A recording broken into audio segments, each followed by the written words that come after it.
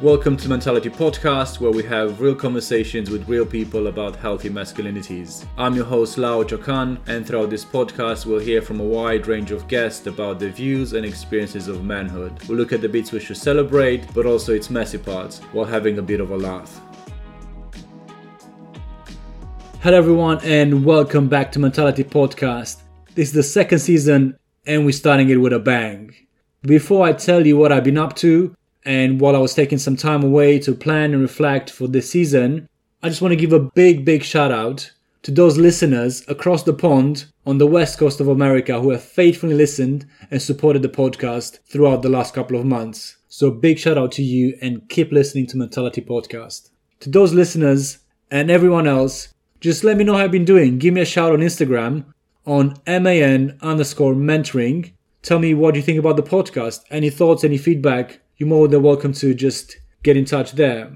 And I'm excited to share some great news. Last month, MAN, the platform that I've set up to raise awareness on men's mental health and that is behind the Mentality Podcast, has been nominated for the Best Men's Health Initiative 2023. But not only that, I've been personally nominated for the Future Leader Award by the same organization.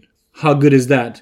Absolutely grateful, absolutely thankful for that. At the end of March, we're going to find out if either MAN or myself are one of the lucky winners. So fingers crossed, and I'll keep you updated on the podcast and on the socials.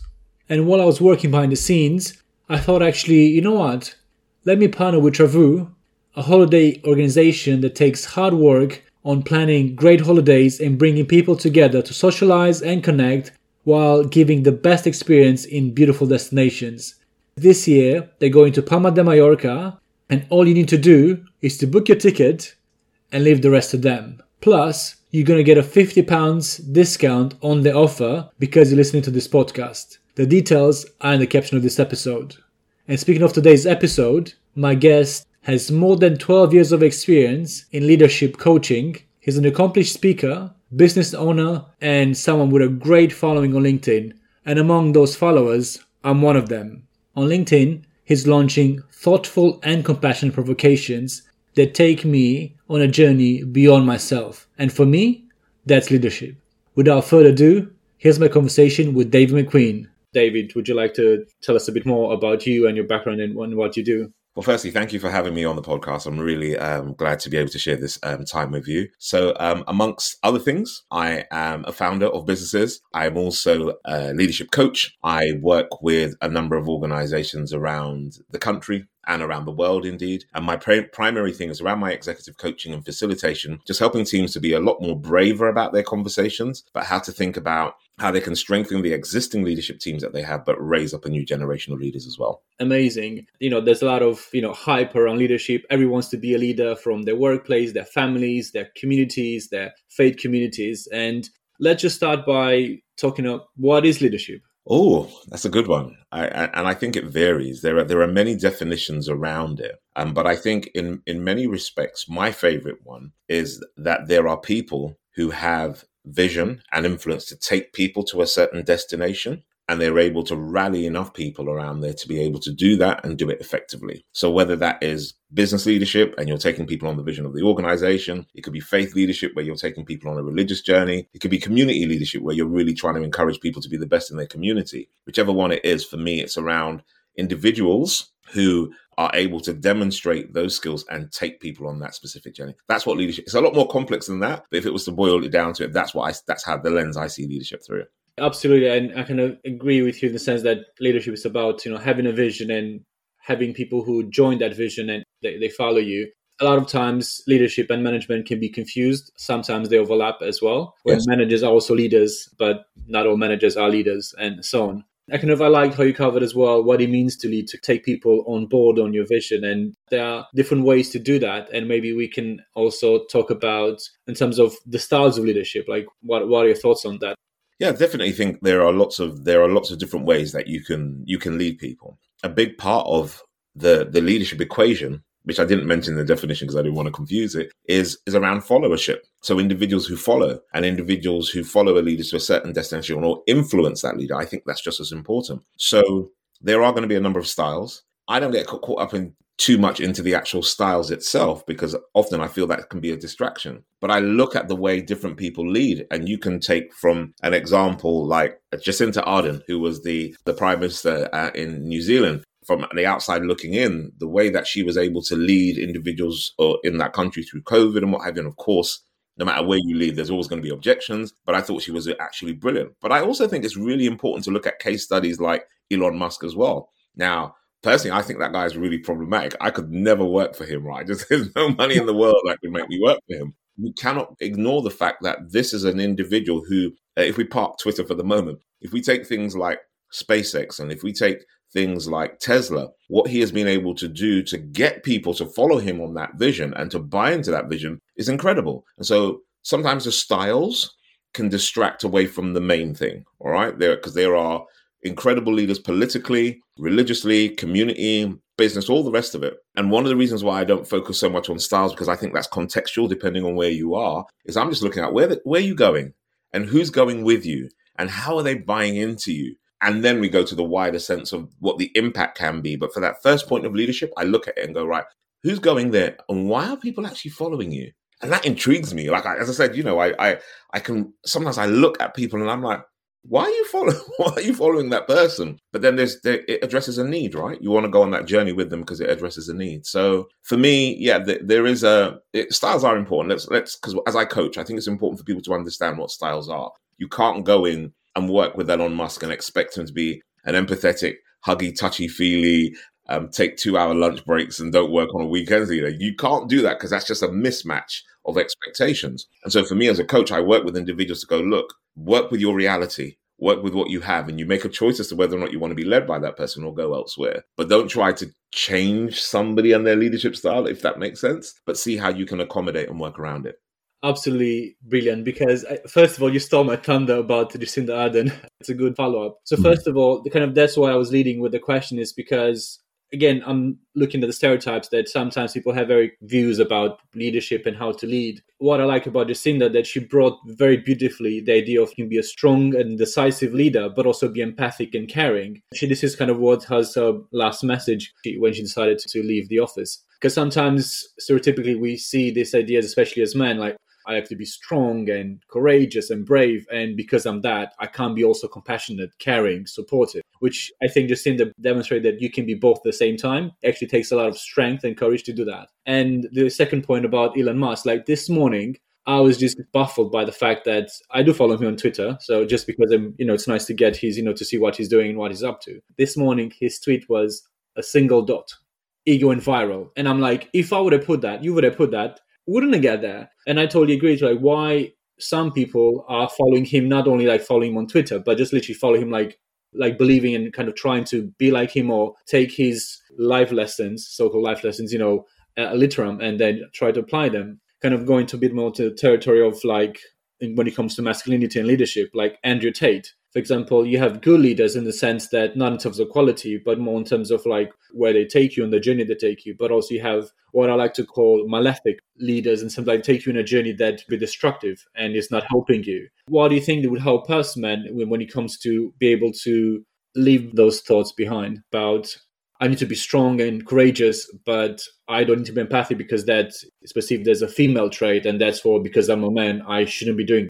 I'm glad you asked me this, because it's an interesting space where if we just look at nature and we look at a lot of animal species who are able to demonstrate both masculine and feminine energy at the same time. So if I look at animals that travel in groups, like lions, for example, the big lion with the mane out there roaring, making all his noise, I often laugh because I think, we have all these symbols of the lion with the big mane and what have you. It's the lioness that does the hunting. It's the lioness that looks after the pride and what have you. And it's getting that understanding that there can be a match between masculine and feminine energy. And I look at how a hyena can pick up its baby in its jaws and move it to a side. Yet that same mouth can break a wildebeest's neck or its leg. There's an imbalance between what is necessary to put on strength, but when is it necessary to be soft? And there are times where people feel that, to your point, that softness or empathy can be quite weak. One of the things that has really struck me over the last week or so, the amount and the way that a number of people in tech spaces have been fired, and it's predominantly masculine or male boards that are doing this firing, and they're getting rid of people, and there's absolutely no empathy. And I'm like, you really got people to come and join your company. They've got all the branded wear. They look like you. They use your whatever your language. I'm going to be careful because some of them are my clients, right? But you are fully aware of how that works. And for me, to your point, there is a way that we can balance the two. But I understand, and I will say this: I really understand why a lot of men are attracted to somebody like Andrew Tate. I understand why a lot of men are attracted to a Donald Trump. I understand why there are individuals who will be drawn to that, because very often there isn't a nuanced conversation around what masculinity looks like. And so when you have somebody telling you to embrace your femininity, or when we have a lot of these gender wars around pronouns and the way that we express ourselves and what have you, there are individuals who will keep silent, and their response is, I'm going to go and listen, I'm going to go and follow that guy, because they are tapping into what it is, into the sense of identity that I have. I don't really like using the phrase bad, but I'm going to use it. Just work with me. I think one of the things about bad leaders is that it's good to know what they're doing so you know how to respond. So if I can put, I'm going to call Andrew Tate a bad leader. I'm just going to do it, and somebody can come for me afterwards. I don't care. And I'm going to say bad in that the impact of what it can have for lots of young men who are looking at that and going, right, I can have the money, I can have the cars. If I'm going to be in a relationship with a woman, I'm going to go in and I'm going to manipulate her in such a way, and I'm going to teach her how to behave and all this. And it doesn't leave any room for intimacy. It can create some really destructive relationships. There are individuals who will take that and have no idea the concept of what a real relationship looks like. And so for me, that's bad. That's where you're leading someone down a path, and you're not taking the responsibility for them to really think for themselves.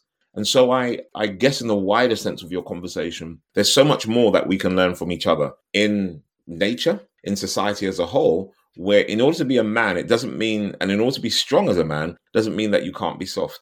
You can literally be in a space where you do stand and you hold your ground, but you can, it's like I'm a dad, right? If anybody comes and they mess with my daughters, I'm just saying this out here, I'll probably get prosecuted for saying it, right? If you came and you mess with my daughters, I'm taking you out, right? Nice Dave is gone. If I've got to protect my kids, I am taking you out. It's going to be me and you. But that same hand that I know that I can use to physically defend my daughters is the same hand that I know when my daughters come to me, they sink into my arms and they get a hug from me. And there's a possibility of being able to balance the two rather than it being either or. And this is what I love around my coaching. It can be a both and. It's not polarity. It's not a binary. We can combine the two. I know I rambled on a bit, but I hope that makes sense. Absolutely, it makes sense. It's brilliant, the idea of, like, say, both and, because this is where the polarity and kind of the distorted view we have, it has to be either or. Like, there's a nice gray area in between that. There's also black and white in between that overlaps. I think this is my kind of core issue with toxic masculinity, is that it's a straight jacket that was designed by some people sometime, and then it's been forced over, years and years.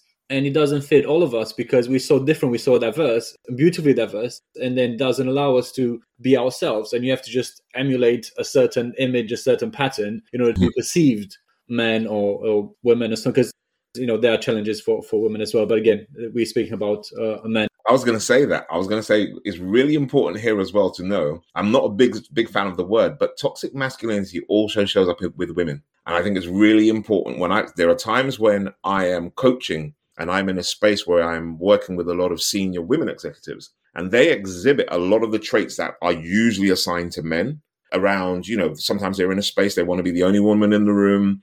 They sometimes are very disparaging to other women and not understanding. I'm in a space where I'm like, you've got a woman's body. You know exactly what women are going through in the menopause, whether they have fibroids, whether they're menstruating, and you have no empathy here.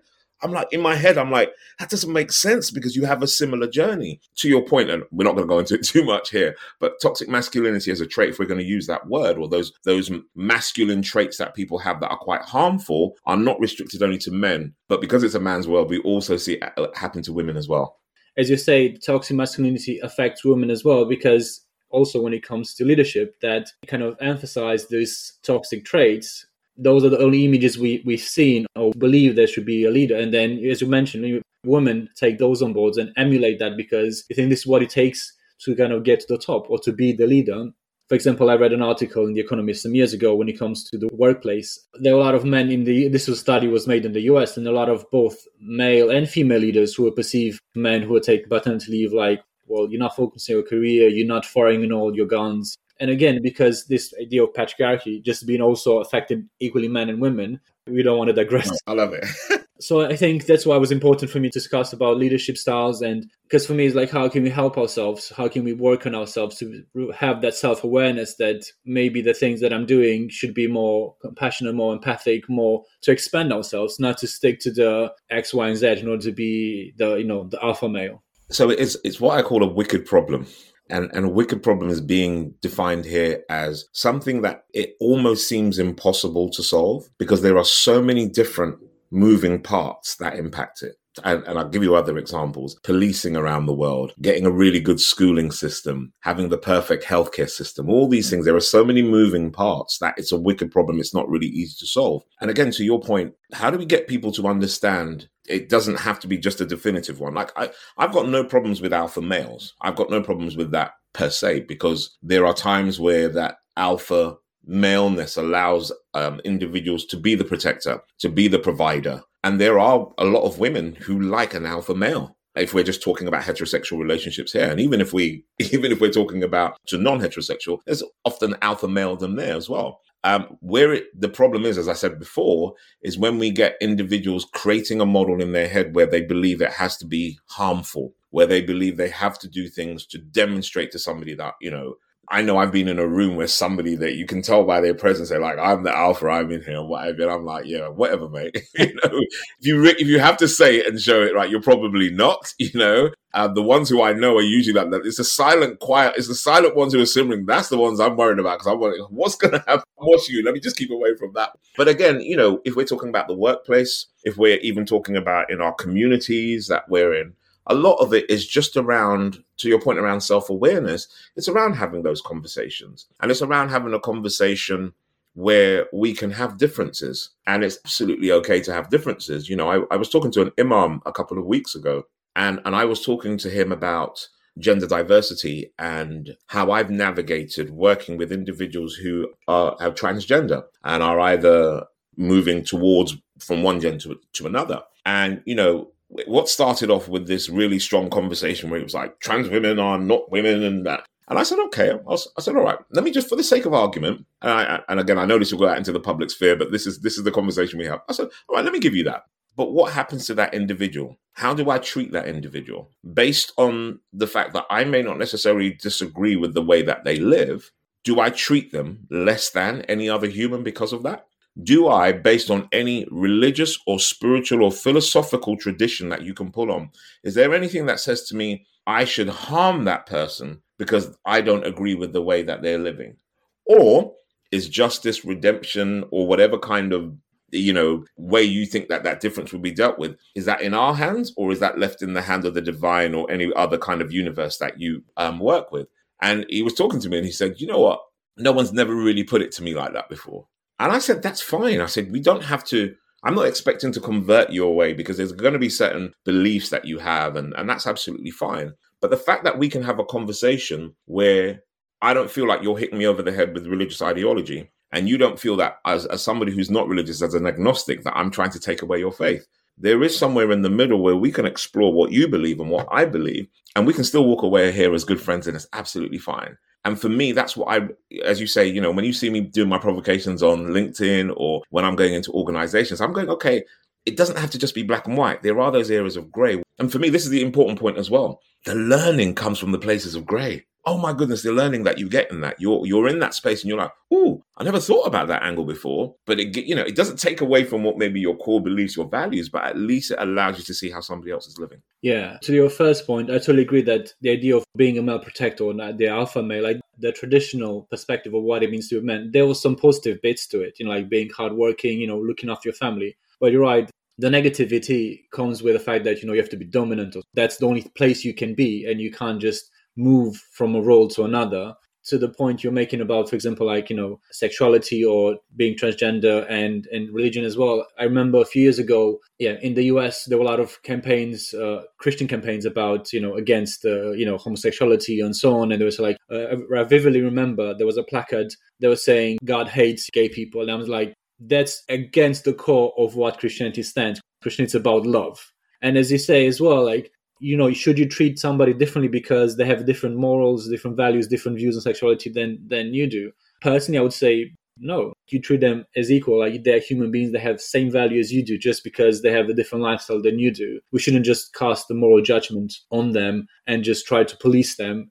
As you said, it's a lot of learning and growing in that gray space. And also the issue with learning is you have to say, actually, I don't know. I need to stay a bit, reflect, take a step back. The learning comes from that gray area and the growth as well. At the same time, there's a safety net in the end of the spectrum. Yes. But also a bit of atrophy. Like you don't grow, and grow when you do the learning, the hard work, the heavy lifting. And sometimes you injure yourself, sometimes you injure others, unfortunately. But there's growth in that.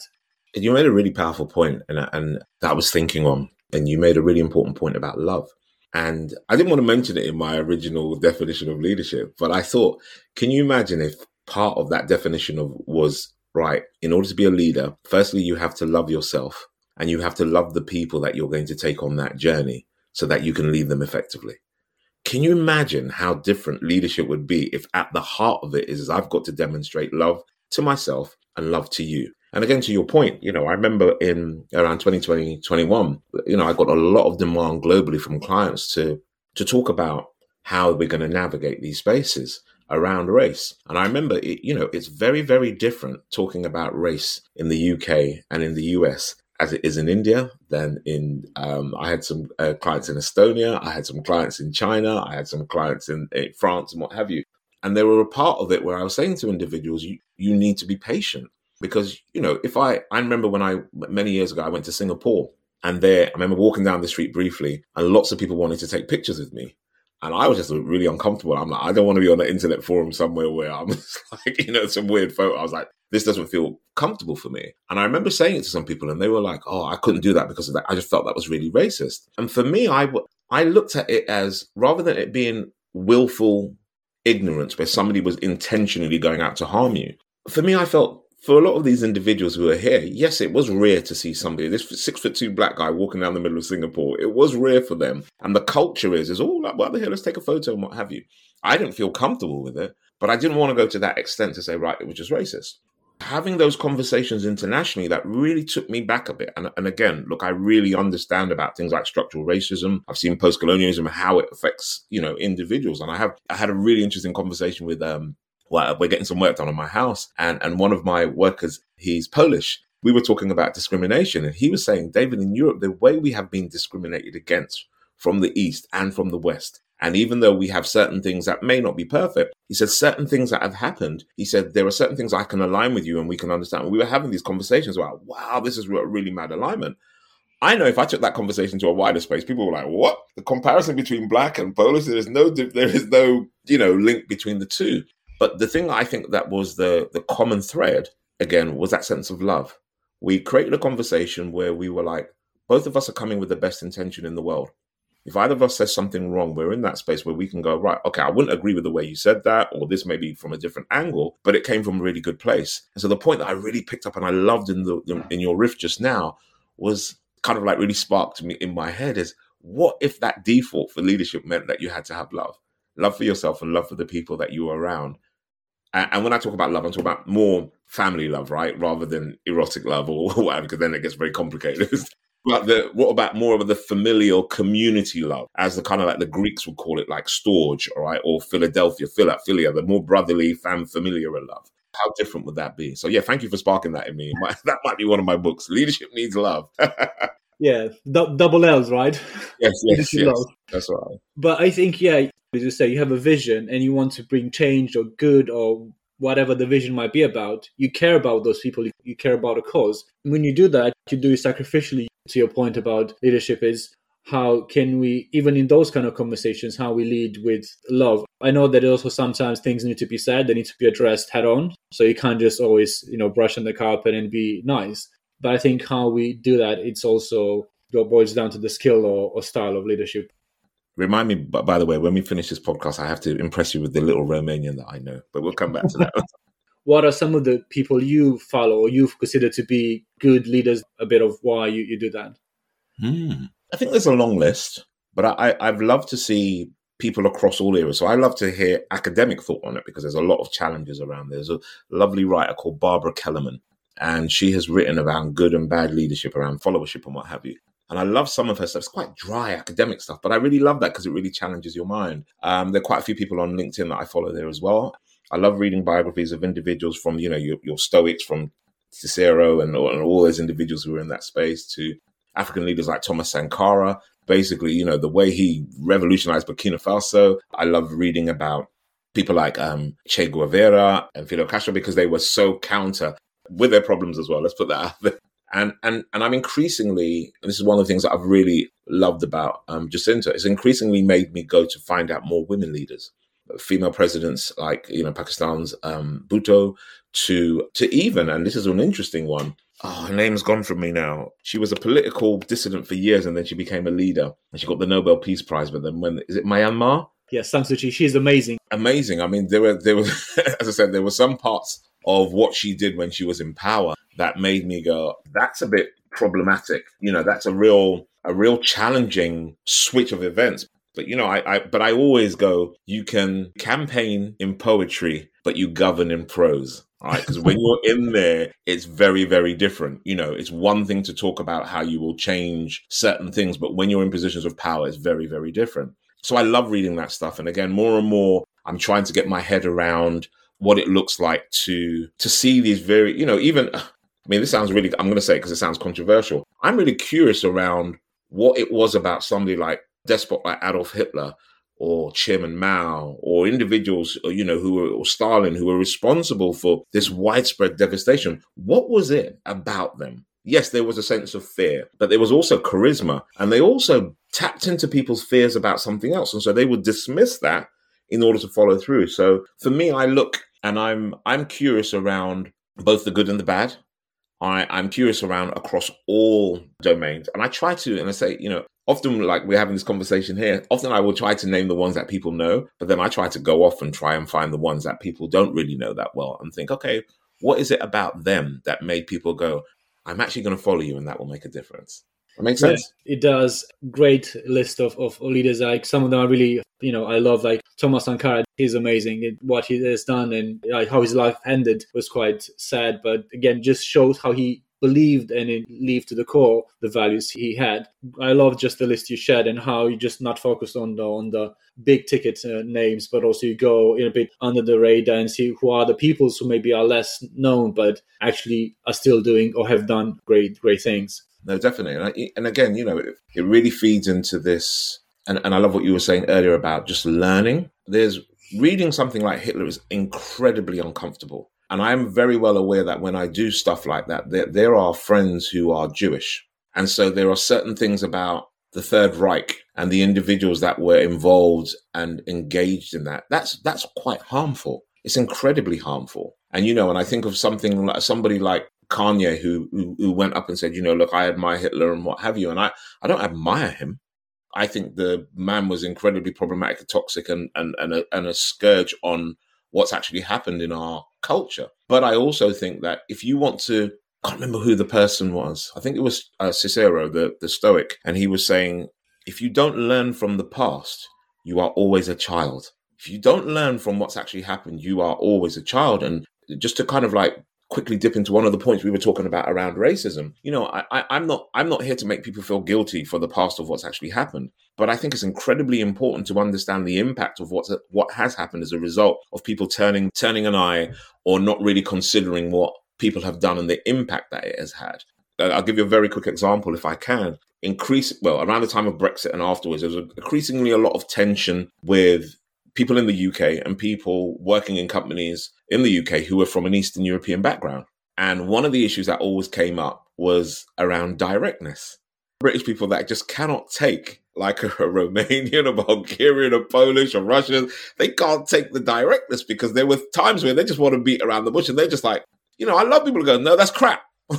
I'm like, okay, you can take your safe space and run wherever you want with that one. But this is the candor that I want because I know exactly where I'm coming from. And then when I dug deeper into that conversation, when I was really exploring what was it that shapes that framing, if you've come from it, and I'm sure you can speak to this, if you've come from a background where you've had secret police, be it the Stasi, be it Russian, be it whatever, and there are individuals who you have to understand exactly what side of the pond they're standing on, for want of a better metaphor, you have to be direct.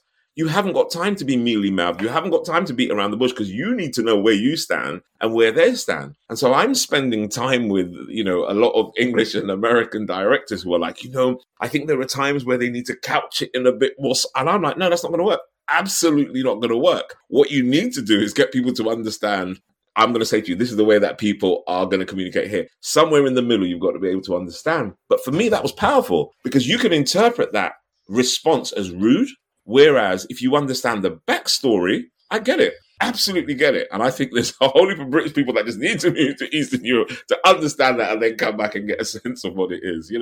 It's definitely about being curious and being able to understand where people come from. That for me, that's why I go back to this point about love. When I hear that, I go, right, you know what? This is not rude because I haven't asked the question. And because I've been able to create a space where somebody trusts me. And again, look, there are times where I've had this conversation where people have said to me, you know what, Dave, it's absolutely fascinating to me. I'm sitting here having this conversation opposite a black guy. My family wouldn't understand this. My friends wouldn't actually understand this because for my background, there's a limitation with, but the conversation we're having, this is incredibly powerful for me, but it wouldn't happen. And I'm like, that's brilliant because it's trust. We love each other in the sense that there's that community. And that for me is quite powerful. Mind-blowing where to start. But to your point about how you communicate and how you, and then again, when it comes to leadership, I've experienced that, as you mentioned, as a Romanian, like when I was perceived as being rude or abrasive, aggressive, because I was, straight to the point, understanding where that comes from. And you did a really good analysis. It's about honesty, like I'll give you my honest feedback. So wouldn't you want as a leader, somebody who actually supports you? Obviously, this is not what you want to hear because you think your idea is great. But at the same time, you want around people who challenge you in a good way because they want you to achieve, because they don't want to see you failing at the end of the day with that project, for example. A challenge that I've seen as well, and you kind of brought it nicely, at times where leaders come, well, they need to adapt, they need to be more nicely, beat around the bush. For me, there's a challenge in the sense that why we have to mold and to become more accepted in the realms of leadership, instead of find that middle ground where there's a learning. I learned that I need to kind of be more soft-spoken or maybe be a much more courteous at times in kind of where I deliver my message. But also, as from the leadership side, there needs to be a learning about the other side as well. And then there's an intersection somewhere in the gray area. So when I was doing, especially in 2020 and early 21, I came into a number of companies where there was a lot of misunderstanding around terms like privilege. There was a lot of confusion between the concept of the mattering of Black lives and the political party or the political movement that was there. And I use this model, as I said, it was called Brave Conversations. It was my 4 L's. We start with love, then we start to listen, we explore language, and then we go, the 4th L is then how do we leverage that learning between the 3 things that came before? And to your point, there was the big thing I said is, look, there are people who are really hurting now. And we have to give space to people who are hurting. It happened before with Me Too, where a lot of women who had felt that they didn't have a voice before were able to do it. And then people tried to dampen it down. I'm saying, no, you have to give people space. When people are hurting, give them a bit of space. But I also say to the people who are hurting, you've got to understand that people who are going through a journey, it's very confusing for them to learn. You have to have that kind of patience and that consideration to make sure that it goes both ways. And as you said, look, I've traveled to Romania twice. I went to Bucharest once to go and do a conference there, and I'm trying to remember the other city. It's gone from me now anyway. And, I remember going into Bucharest and I was in I think it's part of the New Town, I think it's called. And I was there and I was doing this conference and then I was walking down the street and it was absolutely fine. And then I went down the street to the old town, the older kind of town. And I turned this corner and then I felt like everybody was looking at me. And I was like, okay, it's just dusk. I'm out of here. I'm good. I'm going back into Newtown. I remember going back to my hotel and just thinking to myself, damn, I had a bias in my head about this. People are just there minding their own business, sipping tea, having cake and having some food. I'm probably the last thing on their mind. They're thinking, who is this guy walking in there? But whatever.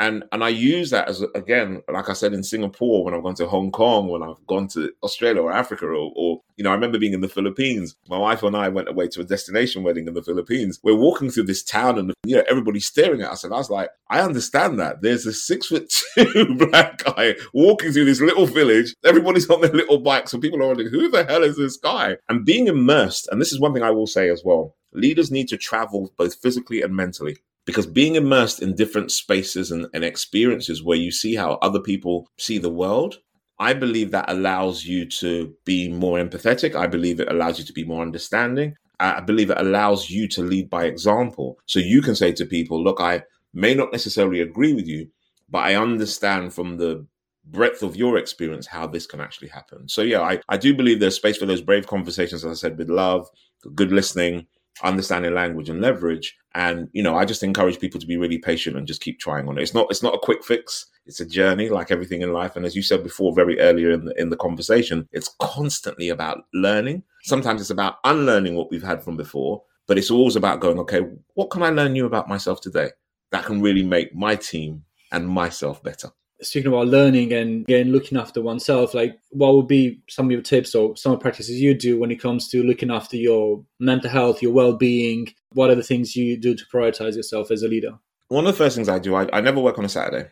So I grew up it's a Protestant religion called Seventh-day Adventist. And we literally have, like the Jewish religion, we have a Sabbath. So from sunset Friday to sunset Saturday, I would be with my family or at church and what have you, and I never worked. And even though I identify as agnostic now, I'm no longer religious, it's a practice that I still have. So I meditate. I have my weekly, I never work on Saturdays. I'll go and I'll do maybe a little charity thing or what have you, but I just literally never work. And the reason for me is because it's that time where I can switch off. And, I've turned down a lot of lucrative speaking and working gigs because I'm like, you know what? Money's good, but it's not everything. I spend a lot of good time. Like last night was quite funny. It was myself, my wife, and my two daughters. We were all on FaceTime for the best part of an hour, and we were just laughing and joking. And my eldest daughter's, she lives, in North London. My youngest daughter, she's doing a year abroad in Spain. Me and my wife are in separate rooms in the house, and we were having this really good conversation. But those things give me energy because they remind me of why I do what it is that I do. One other thing I do, and I always recommend this to people, is I have suppers as well. So sometimes people are like, oh, Dave, we got to meet up. And I'm like, I've only got so much time in the day. And then I go, do you know what? I've got some nice people around me, and I'll get 12 people. And I go, right, we're going to Bar Remo, which is my Italian in Oxford Circus in London. And we go to Bar Remo and we sit down and I introduce all these people. And sometimes I'm out of there at 9:00. They're still there having conversations and I'm gone. I'm actually gone. But it's nice to know that in those times and in those spaces, there is a way that I can switch off from work. I learn from work, but I also switch off. I do a lot of reading. I love going to galleries. I love art. I love listening to podcasts as well, right? I love contributing to podcasts. But it's a great way to just go, right, there is a certain amount of work that I can do which really benefits me, but it's just as equally important to have that rest, that restoration, and switch off. Oh, and my wife will never forgive me if I don't say this as well. I have date nights with my wife as well, right? Those are ring fence. Nothing can affect those date nights. I am not a heart surgeon. You do not need me that urgently. I'm going on my date night. But those are some of the things that I do for rest and recovery. Great list as well. And as you said, the last one is very important. Yeah, it's very, very important. Not to forget. Very funny on my end that I realized the same, that on Saturday, I don't know why, as you say, I just feel that it naturally feels my body. It's like I need to actually rest on Saturday. The start of the pandemic, I was reading a book about solitude, restness, and so on. And one thing they were mentioning about is, as you said, about the Sabbath and the idea of how to take that day of rest. And I implemented some habits that even now that I do them, I really, really enjoy. For example, like I do my shopping on a Friday evening, so I don't have to do it on Saturday. And then on Saturday, I just literally relax, chill, do other stuff. It energizes me and replenishes me because you say we need to rest as well, not only to just learn, because there's a lot of actually learning that happens might be in the background while we rest in a way. But absolutely fascinated by that. And thank you for sharing that. Two things that I usually ask all my guests at the end of the podcast is, and one of them, what stereotypes about men do you dislike the most? That we can't be soft. That strong and soft can't coexist. And that often comes up around talking about the concept of alpha male. We can be strong and soft. Softness isn't weakness. It shows an ability to be able to adapt. And so when I hear those stereotypes that we only have to be strong and we have to be out there and what have you, I just think, no, we don't. And there's a lots of men in different cultures and different societies and across the world that have been able to be both. So I don't like that singular narrative that we just have to be strong. I think we can be soft as well. Powerful. Love that. It's good summary, basically, of kind of what we discussed when it comes to leadership, masculinity, and so on. Speaking about masculinity, what would be some of the traits you think that are good around healthy masculinity we should focus on? As men, I think we need to talk more. We have incredibly high suicide rates as men.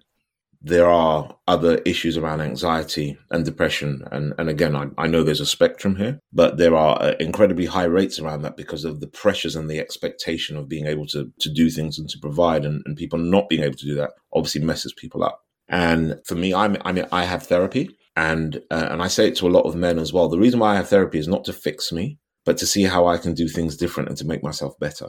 Because where I am now has been shaped by my childhood. Whether or not people want to believe in developmental psychologies and all the rest of it, a lot of the stuff that I know or my expectations or my behaviors are very much how I wanted to please my parents or people around me. So what I want to make sure is if I do that, I do it in a healthy way. And so for me, getting help is one of the big things that I think men should never be afraid of doing. It doesn't, again, come back to the pointness around softness. It's not around weakness. It's around that ability to be able to have people work with you. I think men really thrive from being around other men as well. There are going to be sometimes we just need our men's space. We need our men cave, our boy cave, where we are just like, just men. And again, I think we have to be mindful of how we carry ourselves in those spaces, but I think it's important to have that. So yeah, community is a big thing for me. Self-care is big, but community is a big thing. And I'm part of a couple of male groups, one or two, where for me, it's so good. I'm in a family with my wife and my two daughters, and I absolutely love them to pieces. But there are times where I just need male energy. But yeah, there's an underlying piece for me, which is around care. And it's just making sure that men are able to recognize that masculinity does not necessarily mean that we have to be this warmongering, hunting, fishing, mountain climbing dude who doesn't feel no pain. There are times where we can just tap into stuff that allows us to have that self-care. While I was listening to you, I kind of just summarized it like the 3 C's about communication. We need to talk more about counseling, get the support you need in order to grow and do the learning, but also at the same time the care that we need and part of community and so on. Absolutely brilliant. Before we go, can you tell people if they want to learn more about you, if they want to get in touch with you, be coached by you and so on, where they can do that? So the simplest way is just to go to my website, davidmcqueen.co.uk. Or if you've on LinkedIn, I'm on there, just follow me and that's absolutely fine. Thanks for listening, and I hope you find the conversation with David inspirational. Don't forget to check out his website in the caption of this episode, alongside the holiday destination in Palma de Mallorca this summer, and hit me up on any issues, anything on Instagram. Stay safe and keep listening to Mentality Podcast.